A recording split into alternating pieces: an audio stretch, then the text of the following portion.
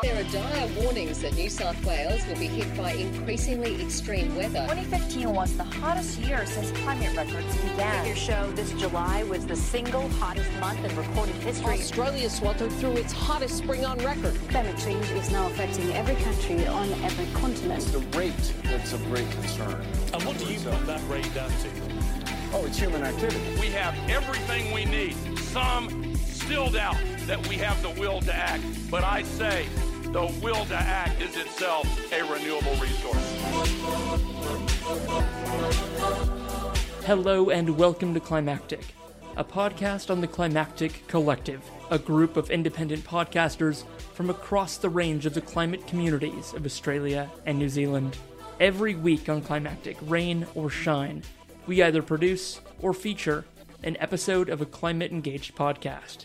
This could be from one of the shows on the Climactic Collective or beyond, and you'll always find a link to the show we're featuring at the top of the show notes. My name is Mark, and I'm the publisher of the Climactic Collective and of this show. And if you ever have any questions, I'm always reachable at hello@climactic.fm. I'm in Tamaki Makaurau, Auckland, New Zealand, Aotearoa, and I pay my respects to the iwi of Tamaki Makaurau and acknowledge their shared sovereignty over this land, as enshrined in Te Tiriti, the Treaty of Waitangi.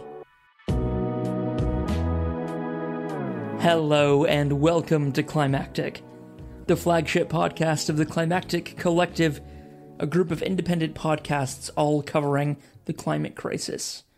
As I record this, it's Friday the 24th of December, Christmas Eve, and what I'm bringing you today is a two-parter, which myself and four other podcasters prepared as a panel for the NonFictioNOW conference, which has been going for nearly 20 years, and it's a place where non-fiction storytellers, documentarians, academics gather and talk about the craft of telling stories.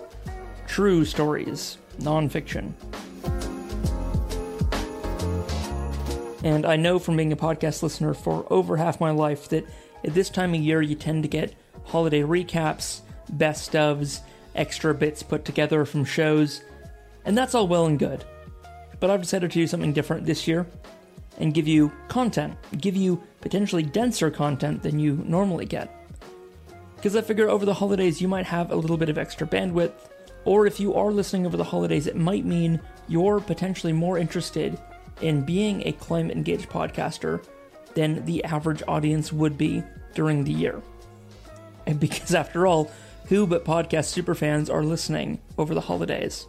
I know I always was. So this all gets pretty introduced what this panel is about when I start playing it.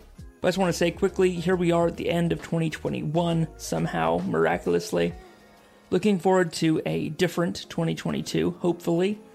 Can't say yet whether it'll be better or worse, but we've got one less year now to get to carbon neutrality, to get to carbon negative status, to really engage with and solve the climate crisis.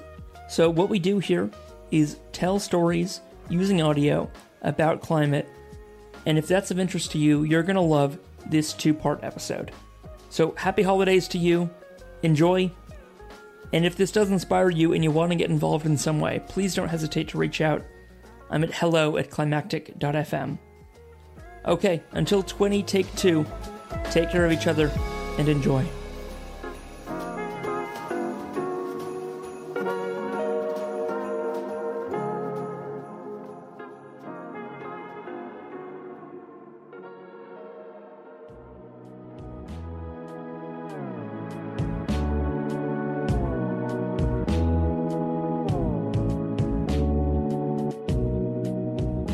Hello and welcome. The mission of NonFictioNOW, as expressed by the University of Arizona during their 2018 hosting of the event, is NonFictioNOW is unique in being neither a conventional academic conference nor a writers' festival, but rather a conversation among peers, from well-established writers and artists to those just starting out.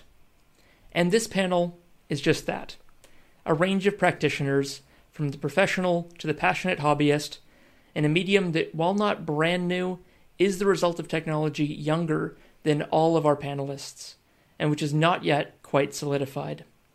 From the true crime wave to the spree of corporate acquisitions, podcasting has shown that it's not going anywhere as a medium. That its blend of radio production inputs, all but free distribution, and on-demand availability is a good fit for our day and age. This panel includes the makers of climate-engaged podcasts, using the medium of podcasting to tackle the world's foundational crisis, climate change. You'll first hear from each of these creators in turn about their work and process, as we took turns hosting each other, using those interviewing skills we've developed from our podcasting. And then a roundtable, our own mini-hui, where we engage on a set of questions and with each other's answers to them. Thank you for joining us for this chat about using podcasting for climate engagement. Let's begin.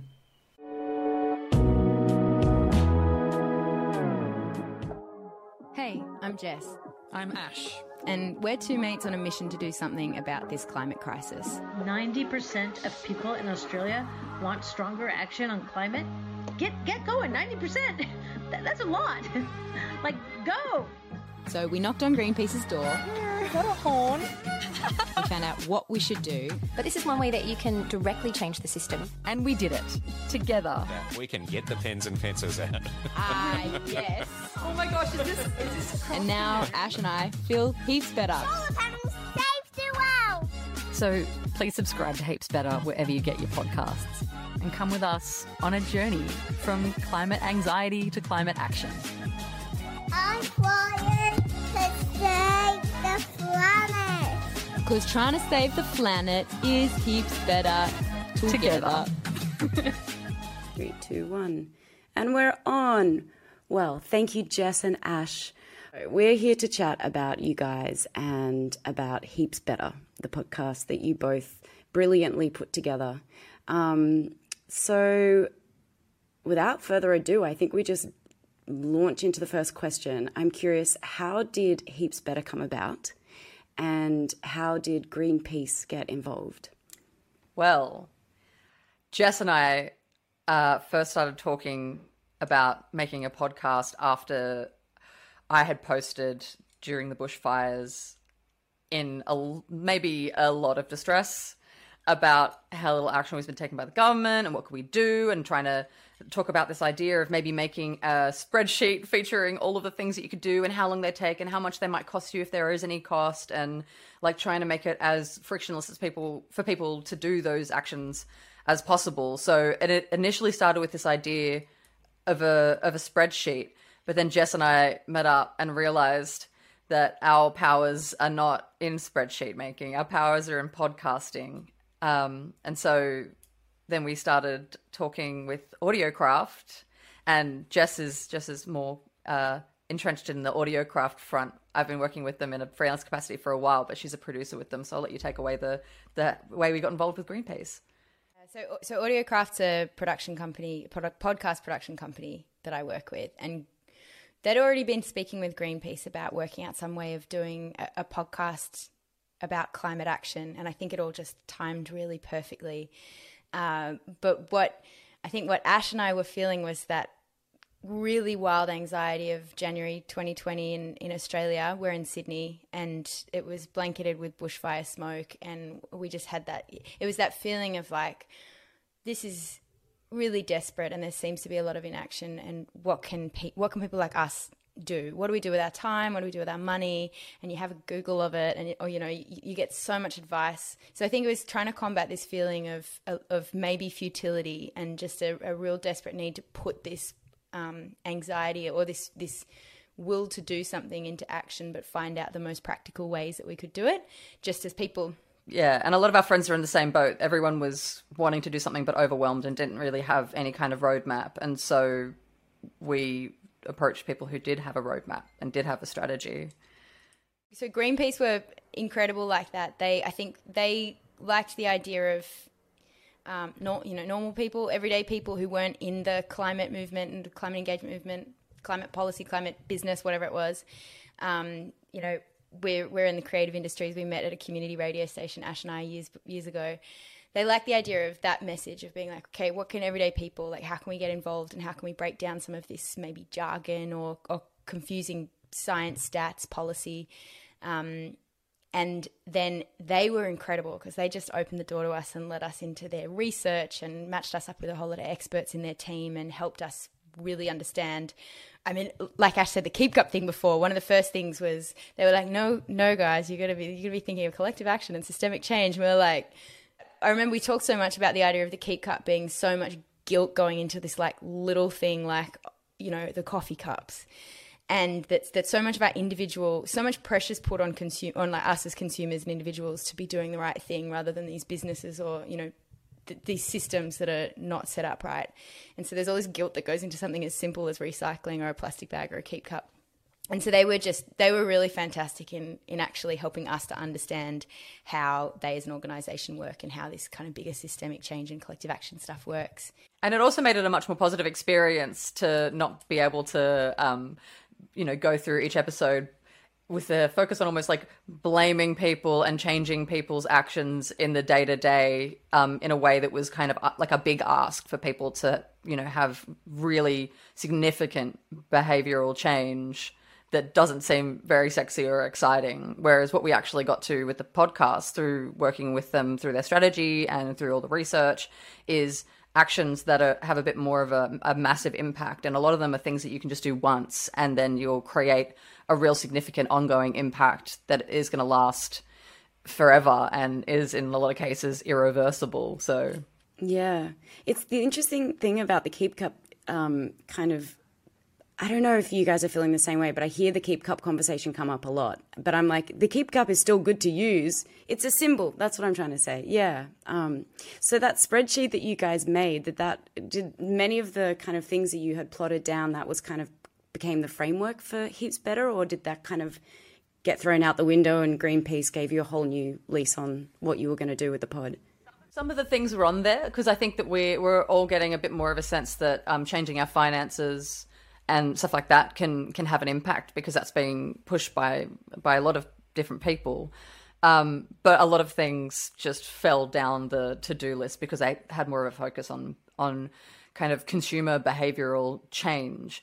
And at the end of the day, working with Greenpeace on this podcast and knowing what we know through their research and through their extremely knowledgeable and multifaceted team, it just made it clear that it was never going to be a worthwhile podcast for anyone to listen to if it wasn't going to focus on systemic change and how to get involved in that, because that's something that we can see doesn't really exist. Maybe we're blind to it in Australia and it does exist elsewhere out there, but we knew that we were going to have a short run for our first season and we wanted to sort of fill it up with as much actionable and kind of like, you know, the first things you should do that have the biggest impact. And now we're going to tell you what that impact would be.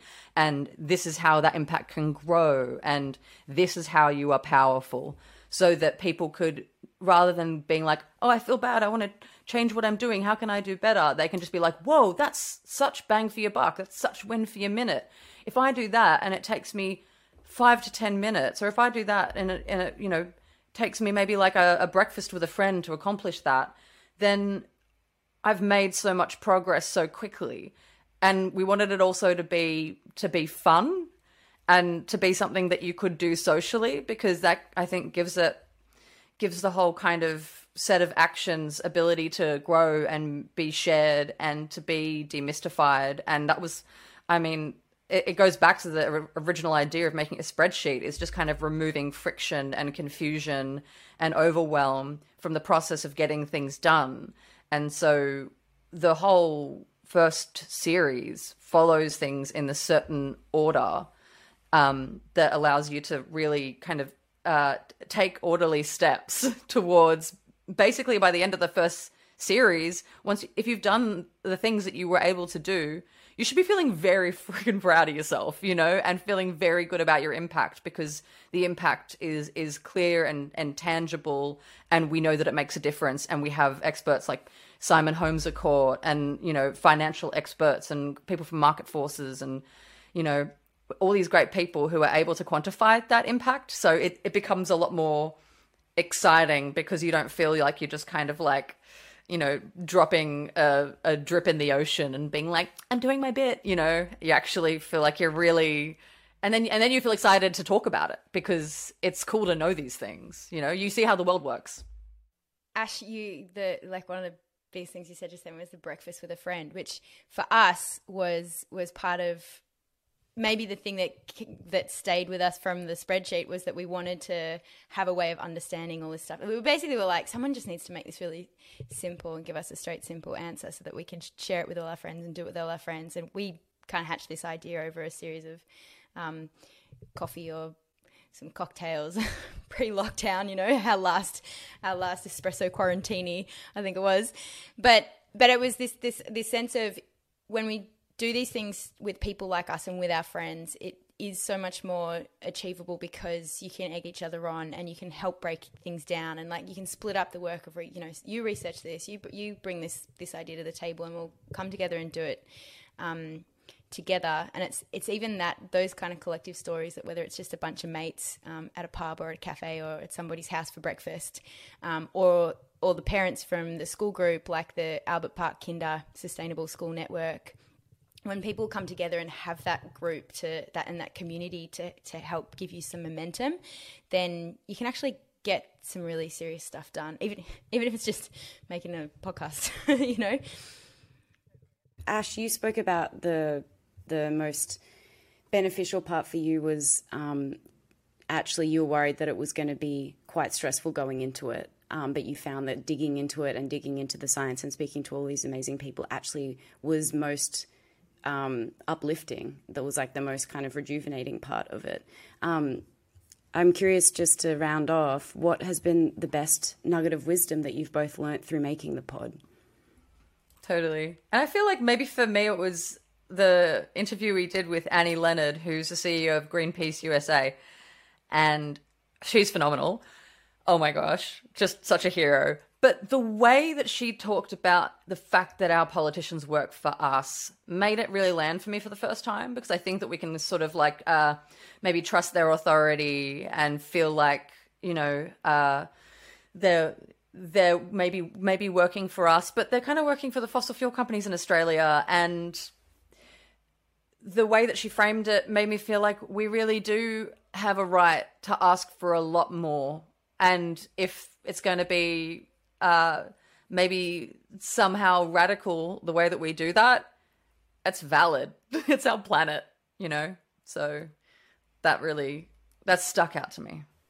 I think it's when Simon Holmes a Core showed us this graph that he'd made of the impact of shutting down one coal station being as powerful as shutting down our entire domestic aviation industry in terms of emissions reductions.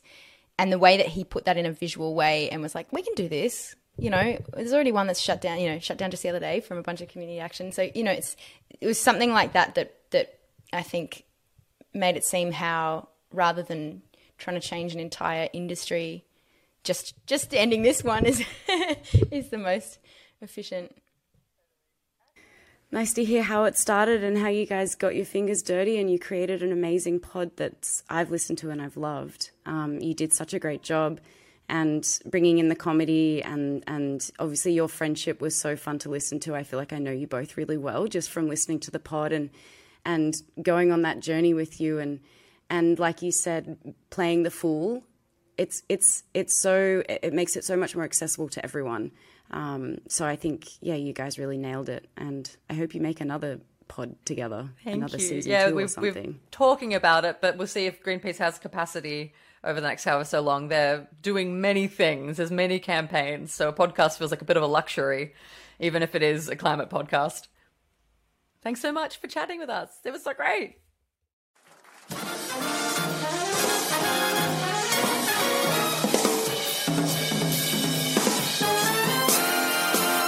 Hello and welcome to The Nature Between Us, a podcast for all your eco-inquiries and musings.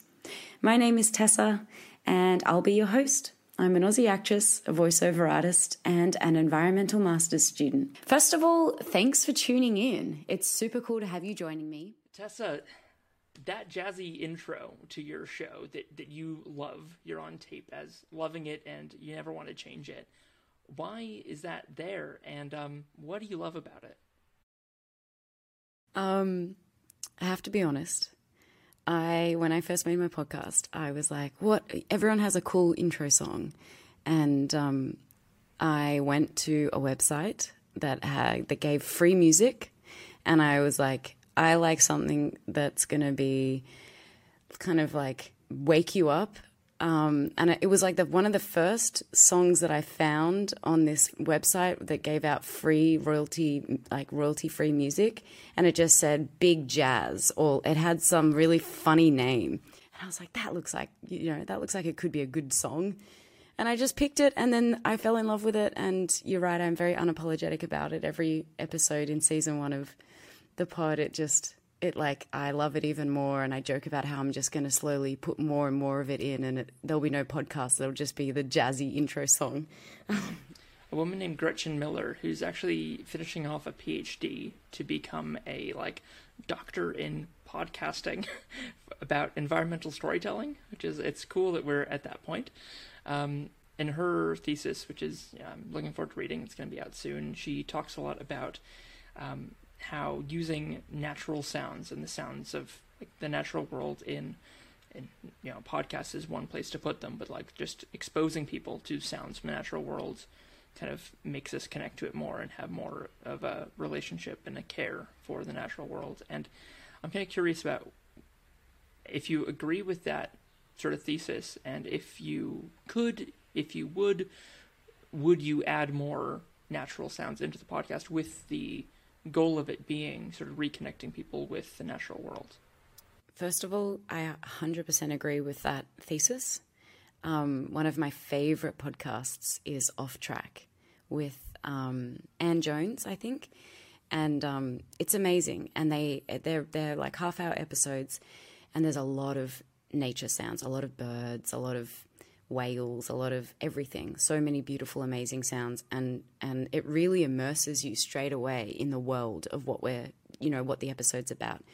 And I think the first couple of episodes I ever listened to of that podcast was about lyrebirds. And so, of course, the lyrebird has such an incredible call, and it's so fluid and changes and mimics and everything. So, first of all, yes, I would 100%, having fallen in love with Off Tracks, I would love to include more noises and nature sounds and everything. It would just be a matter of me getting better at editing, and hopefully Laura can help me with that. Or, people maybe can send in some amazing recordings, or I could go out in the field and capture them myself. But yeah, I think it's a really beautiful and easy way to immerse yourself in nature and remind yourself, because especially a lot of us live in urban spaces where we don't often hear the sounds of nature beyond a crow or a magpie. It's really something that I agree with Gretchen, that can immerse and connect people with nature. So, yeah. So you're an environmental master's student. That's one of the hats you wear, but of course you're also in film and television, you're in the entertainment industry, and I'm curious, from the environmental student side, how many people you had on in your first season, maybe how many people you're going to have on in your future seasons, is how many of those people you met or learned of through your course? Mostly, I would say no one really I met through my course, but definitely what I was learning through my course sparked curiosity that I wanted to focus on in future. So then I would kind of I did a subject on urban planning, and then I was like, oh, this would be great to talk to someone about sustainable cities. And of course, my partner knew Jess and was like, Jess Miller would be great. And I was like, yes, she would be amazing if she ever agreed to it. And of course, I'm so thankful that she did, because it's one of my favorite episodes. So yeah, I can definitely say that my degree and studying and being actively exposed to different topics and different kind of conversations and all of that sparked my curiosity and fed as a lot of inspiration for a number of the topics. But in terms of actually connecting with the guests, that was kind of more independently done with me searching them out, or someone saying, oh, who would be great would be this person. You should try. You know how it goes with finding guests. You just shoot out an email and hopefully they reply, or Yeah. I call it planting seeds. Planting Just seeds, spread them yes. far and wide. And see what happens. Yes. Have any of those come from your other work in acting and in the lands of TV and film? They haven't. No. Most of them kind of come from all over. Yeah. Social media is a great tool. I think quite a few I reached out to on Instagram and just said, hey, I'm making a podcast and I hope, you'd be interested, but I totally understand if you have way better things to do than talk to me about environmental issues. But everyone is so generous and lovely and giving. And yeah, I've been really, really lucky with receiving positive feedback and excitement to be involved. So, yeah. I'm really glad I asked that question because it's very interesting to hear that, like your method of going about getting guests is the same way that mine was and every other podcaster I know. And it's like, we kind of have this picture that, someone who's on TV can just, have a Rolodex and people will line up. No, it's the same. You just, you write a long message and you hope that they read it. And Yep. Yeah. Like, did you have like a person in mind or a type of person in mind for who you thought this podcast was for? Didn't have a specific person, but I did kind of have an idea of who I was trying to reach. And it's not an age group or, any sort of like specific demographic. It is really just that person who wants to know more but doesn't know how to go about that. And I know that so many podcasts are trying to reach that same person, which is great, and that's why they all should exist and we all should listen to them. But I suppose, that person that maybe would not, that maybe would like be shy about asking the kind of entry level questions, that wants to just be like, I don't really get climate change, or like I don't really understand what fracking is. And then to find an episode of The Nature Between Us that's all about fracking, which I haven't done yet, but would be great. To, just that breaks it down and in a kind of, like an easy to digest way. So I guess, the person that wants to know more and wants to kind of be educated but not be made to feel guilty about their life, because, I do worry that sometimes like that kind of like information dump can be quite off-putting in a way. So back to basics, break it down, make things very relatable, and it's remarkable the lack of jargon and acronyms and insider talk in your show. It's very like you step into the role for your guests as the friend at the barbecue who's very interested in what you're doing, what you've got to say, but has no idea about what they do. So there's no like, so do you know this this term? No, explain it to me like I know nothing. You hypothetically, someone who's willing to ask the head weather reporter for the ABC morning show what a cloud is. That kind of hypothetical. Real story. What's a moment from making the show that, looking back on it, that's meant a lot to you? That like it's not to put it in these terms. Essentially, you don't have to answer it in these terms. But for me, I'd be like, what's the most value you've gotten out of making the show? My answer is just going to be like literally everyone that I speak to. I can't pinpoint one moment that's more value than any other. Like every guest I've learnt so much from, and I've had such an enjoyable time speaking to them about the topic that they're specialising in. I really can't. I'm sorry, Mark. I can't even like pick one moment. Everyone, anytime anyone agrees to come on the podcast, I'm like, oh, thank you. And then they speak to me and they have so much to share. Everything's so valuable.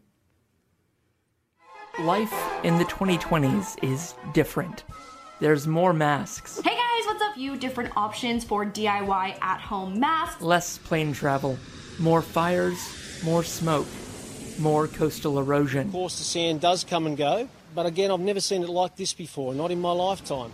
not enough water in some places and too much in others. A woman's been rescued from a tree and a train derailed as parts of the state continue to be battered by wild What's weather. a person to do in a world with an already changed climate? Did I say already changed?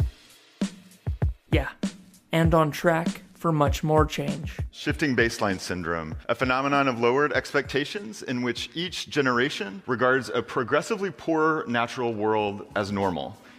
In fact, the only thing we know for certain about the future is that our already weird present is just the beginning.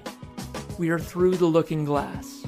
The shows in the Climactic Collective are your guide, created by fellow travelers, but without feeling the need to constantly explain the greenhouse effect. Greenhouse gases are a bit like a doona. So check out climactic.fm and our flagship podcast, Climactic, to get involved and engaged with the climate crisis. Because these are climactic times, and everything has changed. I kind of want to get to your origin story first, because I know that you have been a long-term podcast consumer in a big way. And I'm just wondering how that ties in with your transition into actually creating, and what was your first project when you started creating podcasts? Yeah, that is the story. Just, podcast nerd, like an absolute fanboy. You just never saw me as a kid without headphones on. Like, that was my go-to thing. Like my parents and family members would joke of they'd see my ears and they're like, "Oh, good, proof they exist," because we had no idea what was under there. Because you look like you do now with headphones on. Exactly. This is Mark in his native environment. So for me, having sort of grown up with this stuff, there was it's like the classic story of the kid who's really into film, and then they find out that, oh wow, they can go to film school and they can study this stuff and they too can learn how to make it. But for me, I didn't go that path of going into audio engineering. I wasn't in one place very long as a kid growing up, so I didn't have the standard route of get involved in a local community radio station or a college radio station.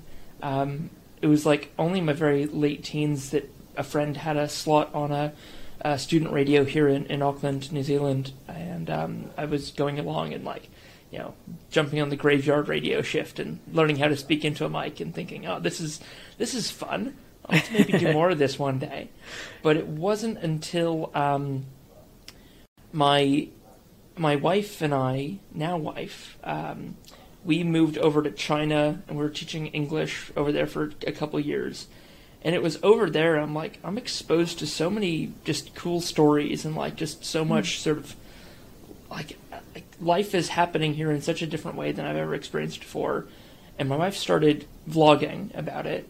And I was like, oh, I should really start a podcast. So I started looking into it. And then I realized how hard it is to distribute a podcast from China because of the Great Firewall. And there's actually constraints. It's actually really difficult. So I decided not to. And I instead picked it up when we moved to the UK in 2016. And it was all, Brexit was all in the works, and everyone was in a furor about the EU, and I'm just I'm here as an American Kiwi kid, and I don't know anything about the EU or the UK or this common market or the history of all this stuff. So I was I'll do a series about this as an excuse to talk to people. I was straight away I'm not going to make a podcast for anyone but myself, and the making of the podcast is just an excuse to find out more about a thing I'm interested in. Yeah. And it was called Me and You, EU. And it was interesting. It'll never see the light of day. It's now deleted. It's not anywhere on the internet. So I had an experience of making 6 or 7 episodes of this thing and then being okay, I learned a lot, delete. Okay, that's interesting. You can do that. And I love that you can. And it's not still hanging around. I shouldn't say that so assertively in case someone does manage to drag it out of a hard drive or something. Yeah. But that's interesting because it sounds like you started right from the start looking at social, political issues. And of course, in the thick of Brexit and all of that stuff, that was an obvious choice. But you obviously have an interest in those topics as well. It was what was going on in those headphones I was wearing all the time. Just 7 or 8 hours a day of politics, sort of geopolitical stuff.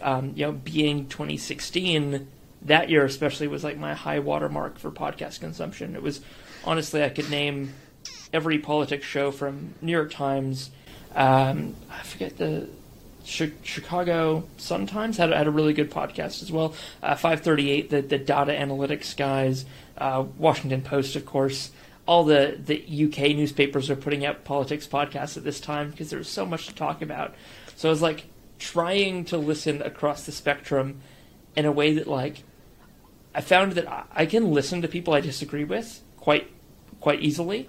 I can even find sometimes them to be persuasive in at least explaining their perspective, but I can't read it. Like, I can't read, a politics rag.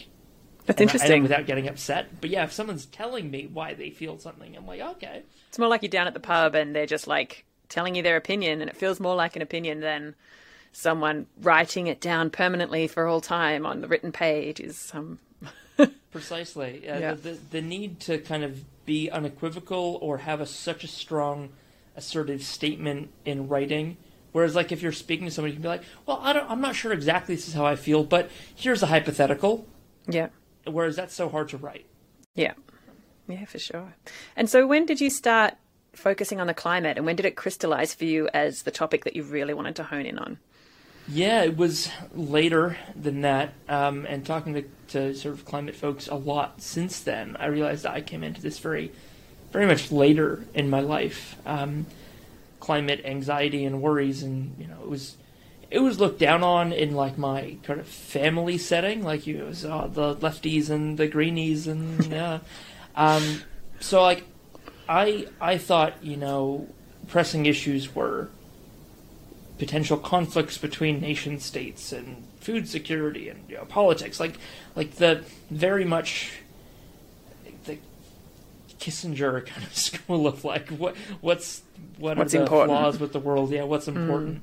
So it was arriving in Melbourne, getting a job at like a hospitality, like a software company that was selling point of sale software for hospo, and I was like going along to this. I was presenting for the company at a trade show, and I got talking to a sustainability consultant, and they just framed it so well for me within this like 10-minute conversation of like, did you know that the hospitality industry puts out this much food waste, which is equivalent to this many cars on the road worth of methane? And I was just like, oh, this isn't something that's happening over there. This is actively part of the industry I'm in. And I'd been so relieved to arrive in the UK, much less Melbourne, after 2 years living in China, where I was like witnessing a post-apocalypse environmental situation where you've got stagnant rivers and dead fish, and like I understand what an oceanic dead zone is. I've seen one very small in a lake that was in the city I lived in. And you'd go for a swim. If you were brave, you'd smell very bad for a couple days after, and you just like swim past dead turtles. They're just bobbing in this lake, and you're just like. So after leaving that scene, I was like, oh, it's so much better that the environment's just good here and everything's fine. So then I went down the rabbit hole, and I just started talking to people who knew a lot more than me and had been involved for a lot longer than me. And then by just saying, I'm here to learn, a lot of doors opened. To the extent that I was invited, I was told, hey, you should apply to go to Climate Reality in 2019, which is the Al Gore group. So I did, and went to Brisbane for, little did we know at the time, it was the last big Climate Reality event in person before all this happened. It was 800 people in a room, just getting to meet Mike Cannon Brooks and Simon Holmes a Court and all just the mayor of the Torres Strait Islands, and just like, oh, okay. This whole movement and this whole space, it's just people, and I've now met these people and pressed the flesh, and it's like, okay, this isn't inscrutable. This is very, very knowable and human and welcoming if you get a good on-ramp into it. Yeah, very interesting. And so how did that lead to what's now the Climactic Network? And why did you think, I mean, for a start, what is a podcast network? Because a lot of people watching this might not know. And why did you want to make one? What did you think it would help achieve? So after I'd started Climactic, which is one podcast feed where myself and a co-host were just interviewing everyday people about how they felt about climate change and what they were doing about it, not trying to talk to the leaders, not trying to talk to the big names in the space, just everyday folks. I came across a lot of other people who wanted to create content as well and had a specific point of view and a cool intersection with things. So we had a psychologist who was active with Psychology for a Safe Climate, which is a group of working psychologists and psychotherapists who are specifically like looking at how they can work on climate grief and climate topics. And I was like, well, you should have a podcast. And like, I've been thinking a lot about that, but I don't know where I'd start. And I said, well, I've got this feed. Why don't you just, well, first of all, let me help you make a few episodes, see if it's for you, and then you can put it out here on this feed. And then it became, well, why don't we have more than one show, which has like already was a grab bag of me and my co-host doing episodes about what we were interested in. And that became 3, 4, 5 hosts very quickly as Climactic took on more things, and then I got a job at a big enterprise podcast host, basically like a book publisher, where like all of a sudden me being a publisher of more than one show and running a network, which I'll explain in just a second, was a good thing for me professionally in my job, and they basically they gave us, not to quote Fight Club to a great audience of nonfiction storytellers, but like we had corporate backing. We got, in-kind support. So a podcast network in a nutshell is, so you've got one podcast and there's a lot of jobs that go into running that show, much less scaling it up. And a podcast network is just simply economies of scale for the jobs that can be done by one person across multiple shows rather than each show having to have a different person do that role. What those roles are, what the shows need, depend on the shows. So if the show is selling advertising, there can be one person at the network who sells advertising space on those shows across the network. What it means in terms of Climactic is simply I kind of coordinate things and herd cats. I help shows promote on each other's shows. I help them come up with a good workflow for how to publish, how to check their analytics and understand what's working and what's not, and basically to centralize a lot of the tools and resources that people need to start a show. So is it just you mostly doing all that stuff, or do you have other people with different roles within the Climactic network now? It's the team is contracted and grown. The team has grown and contracted over time. Currently, there's a couple of people who've helped me out with like guest publishing the Climactic show, which is basically a curation of what's going on within the network. What that means is every week we have a new episode out, but selecting what that episode's going to be from the shows on the network, introducing it, getting approval, finding out how to, like when to feature something at the right time for something that might be going on, relevant in the news. A couple members of the team have helped me out with that guest producing role recently, which is my first time actually stepping back from being the one to publish a show every week since April 2018. So I realized that was going on 3.5 years since I'd last had a break from publishing a weekly show, which is That's pretty hectic. That's a lot. Yeah. It became so normal. It just became an hour of my Saturday. I'm like, okay, it's time to find an episode and record an intro. And I got good at doing it fast, but it's delightful to wake up and actually what's going to be out today? I don't know. It's going to be a surprise. It was really good. We've had someone writing a newsletter, which has been really good. They've just recently had to step back. So it's feeling like 2022 is going to be a new phase for Climactic where you have to kind of rebuild and also come at it with maybe some fresh intentionality, because 3 years ago there wasn't a lot of climate podcasts. Now there is.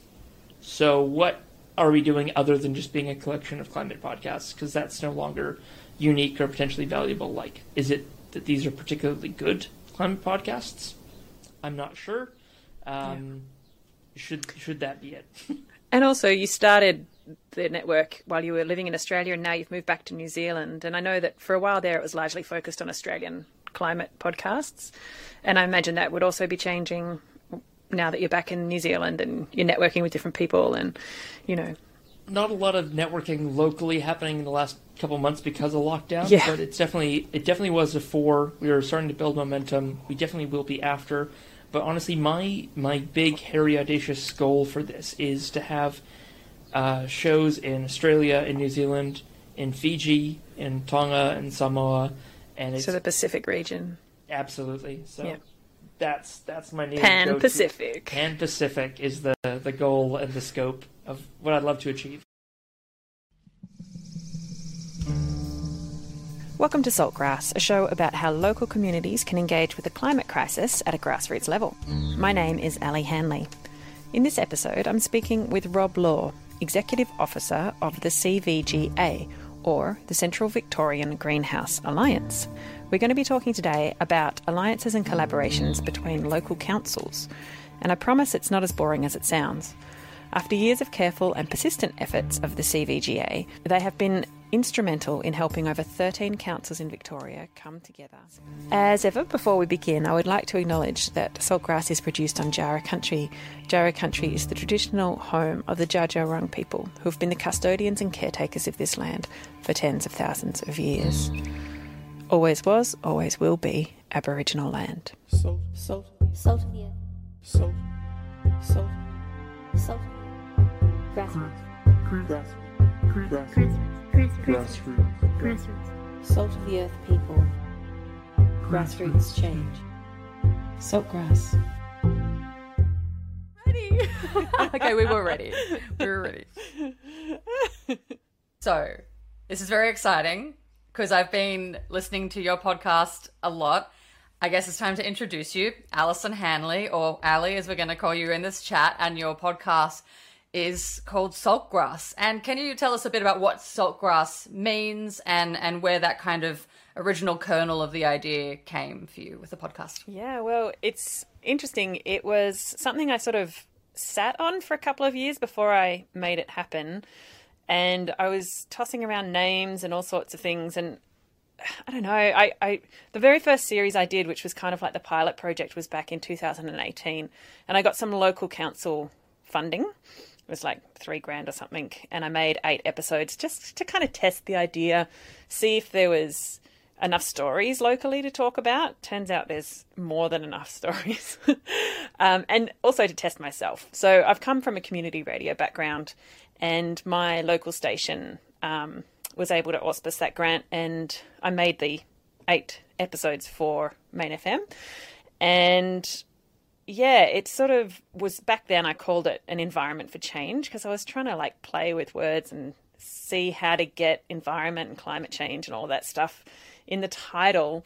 And then by the time I got around to actually getting a second round of funding from the Community Broadcasting Foundation, and they funded the bigger project that it's become, I think I realised that there were heaps and heaps and heaps of things out there playing with that kind of wording. And so I wanted something completely different, and something that wasn't something a bit about the natural world, really. And so saltgrass is an actual plant that we have in Australia. It's quite rare, but it's out there. And it's a plant that can survive in really saline soils and can be an important species to stabilise soils when there's a lot of degradation and erosion and things like that.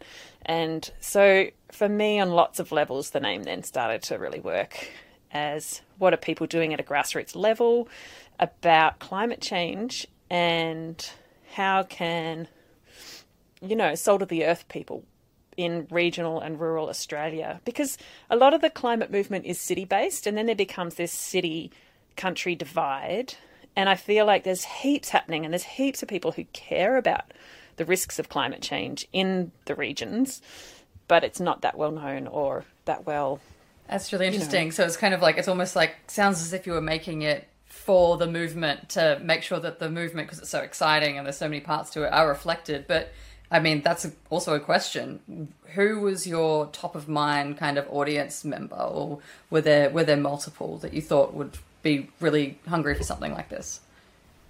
Yeah. So I started out really just thinking about my local radio station and its reach. I knew I wanted to make it a podcast, but I didn't know how far that would go. But I wanted it to be available for people to listen to after, because your 1 hour slot on a radio station, once that goes to air, it's over. No one can listen to it anymore. So I really like the idea of people being able to find it later and listen when they were ready to, which is the beauty of podcasting. But I think I knew that we had quite a rich local community around climate action. And so I knew there were quite a few stories locally. But after I'd made that first series, I started working for the local sustainability group to really get in the mix and find out what was happening and be part of what was happening. And then I really saw how much was going on and how many people were working on so many different levels to make change happen. Yeah. Totally. Yeah, I remember that I was listening to an episode of yours today, and someone mentioned wicking beds, and I was like, cool, I know what wicking beds are, but then I realized I only knew that about 10 months ago max. And so you actually clarified that, and I think that that's so helpful because, you know, people aren't taking out their dictionary the whole time they're listening to a podcast. So yeah, it was really, really accessible, and I feel like you might have even helped your guests to speak in a more accessible way, because a lot of them have kind of scientific chops and kind of, you know, policy and chops and stuff like that, but you've managed to make it really accessible. Is that something that you needed to work on? Yeah, it's interesting. I think ultimately I wasn't making it for people who are already convinced or who are heavily involved in climate action, because I think they already know all the stuff. Like, the knowledge around climate has been around for a long time, but it's reaching the people who are not resistant or climate deniers, because I think that's a whole nother demographic that's really hard to reach. But the people who are just living their daily lives but maybe feel like it's not to do with them, or it's someone else to solve it, or it's a bigger problem than what they can handle. So they just get on with life. But actually they're the sort of people who really care and would care if they knew more about it. So I sometimes I work, another job, as we all do. And I often think about my workmates and what we just chat as we work. And so I often hear their attitudes and their feelings about things. And I think about them when I'm making an episode to try and explain it to people who don't know all the stuff. So sometimes you've really got to give the context, because people who know it, often there's a little bit of jargon and there's a little bit of, shorthand. Yeah. So yeah, exactly. How do you, especially when you have guests who might be quite qualified to talk on a certain subject and may bring with them a lot of jargon because that's the world they live in. And we're talking about concepts that can be quite complex. Like, for example, the most recent one of yours I've listened to is kind of about soil and like the soil carbon sponge. And there's so many things that go into that are quite scientific. It's quite hard to pass, and it's quite hard to make accessible for an audience who've just glimpsed it.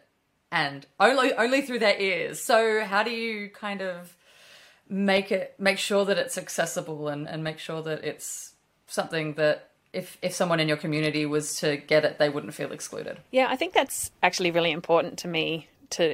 I've always been the kind of person who doesn't like to be exclusive or elitist or use language that isn't, I don't know, it's always just bugged me, but when people do that. But I think with Jess, I was very lucky. Jess is the soil expert you were talking about, and she is a science communicator. So I think part of her job is to explain things well. But I think I do always just go back to thinking, as someone's talking, I might just cut in and say, oh, so what's that about? Just trying to always remember who could be listening, who might not understand. And if you talk about too much stuff, that like one or two things could get by and people will keep listening. But if you're constantly talking that way, anyone who doesn't understand it all will just switch off because it's meaningless to them. So I think in order to keep an audience and to make it as accessible as possible, and ultimately we're trying to talk to people about one of the most important issues of our time. And so we need to keep them with us. Yeah, we need to keep people with us. So yeah, that's kind of what I'm kind of always trying to think of that in the background. Yeah, I was going to ask Ali, you when you said you were wondering whether there are enough stories around locally. How did you define local when you were starting, around stories and people to be listening in? Was it just around Castlemaine or the regions? Or... Yeah, well, it's really interesting. I think the beauty of podcasting is that anyone can listen from anywhere, but also as opposed to community radio where you don't know who's listening. With podcasting, you can actually see how many people have downloaded or listened to an episode, and you can also see where they're from. So I got mentioned in the New York Times really randomly. Like, I had no idea how that happened or why. But happened earlier this year, and instantly there was a spike in the US and around the world of people listening outside of Australia. There'd been trickles, but predominantly it had been Australian listeners and more specifically Victorian listeners, because that's where I'm located. But yeah, once that happened, I really saw I've got probably as many listeners in the US now as I do in Australia, and my numbers across Europe and a few other places have increased as well. So it's really interesting. And then from that, I'm assuming from that, I don't know how, but I got approached to enter the Jackson Wild Award this year, and then I submitted to that and became a finalist in that, which is traditionally a filmmaking environmental award, but they've only just opened it up to podcasting. And so, you know, these things, they just sort of, I don't know how they happen, but it rolls on, you know. It's really interesting. the world of the internet. That's incredible. Yeah. And I feel like the American part of your audience is going to be really interesting because, you know, all through the world, but especially in America, there's a lot of people who are realizing we need to live differently, we need to live better.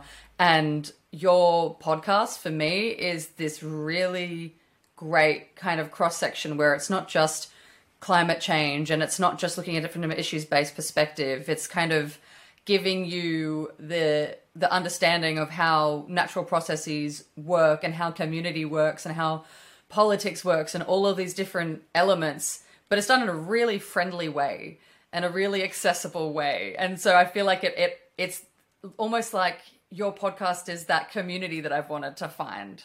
And those people that I want to know exist and are out there doing their thing and are committed and are in it and being creative and pushing past roadblocks. That is so nice to hear. That's amazing. That makes me feel really good. Thanks. Well, for people who are looking for a podcast episode of yours to listen to, do you have any favorites, and do you have any sort of things that you feel like encapsulate what you like about your podcast? One episode or two episodes actually that really stand out for me, and I had no idea it would become this when I started the process of these two interviews, but it's with John Reed, who's a sourdough baker, and I'd known him for a long time in my community, and I'd worked for him in the past, and he had a very serious diagnosis, and he's subsequently passed away actually.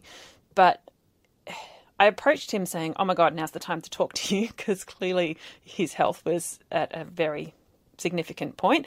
And so we had an interview, just talked about his life as a baker, but he's also been really instrumental in leading or being part of a movement called Grains. So I did one episode about him and his bakery and what he's been doing, and then another episode with a bunch of people from Grains who I wouldn't have had access to or thought to interview without him.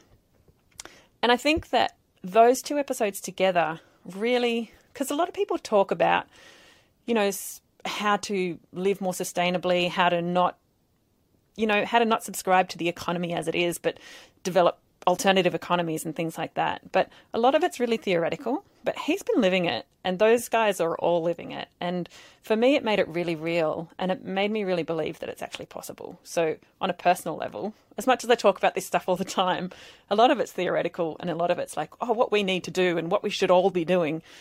But these people have been living it, and totally. It really gave me hope. Awesome. Yeah. Well, in that case, we'll leave it with a thank you. Thank you so much for making the podcast, and thank you so much for making the time to talk with me and Jess today. Thanks.